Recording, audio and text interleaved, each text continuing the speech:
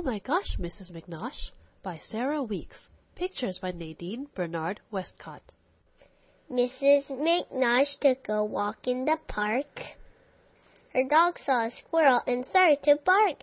"Stop barking, stop pulling," said Neely McNosh, but George wouldn't listen, and so...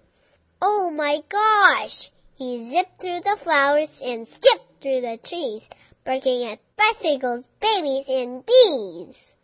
He dove and he wove right past Mrs. McNosh.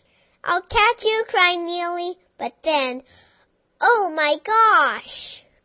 The boat sprang a leak, so George had to jump out. "I'll catch you," cried Neely. She caught a big trout. He crashed through a wedding and trashed the buffet. "I'll catch you," cried Neely. She caught the bouquet. "Come back here right now," hollered Mrs. McNosh, but George just kept running until, oh my gosh! He bumped the plump umpire, then jumped the stone wall. "I'll catch you," cried Neely. She caught a fly ball. He danced and he pranced, then he shook and he rolled. "I'll catch you," cried Neely. She caught a bad cold. "That's it. I give up.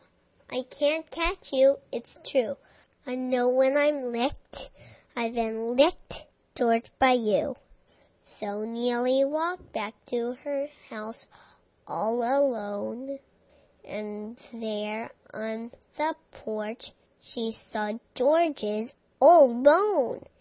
"I'd wish he'd come back," sniffled Mrs. McNosh. Then she opened the door and she cried, "Oh my gosh!"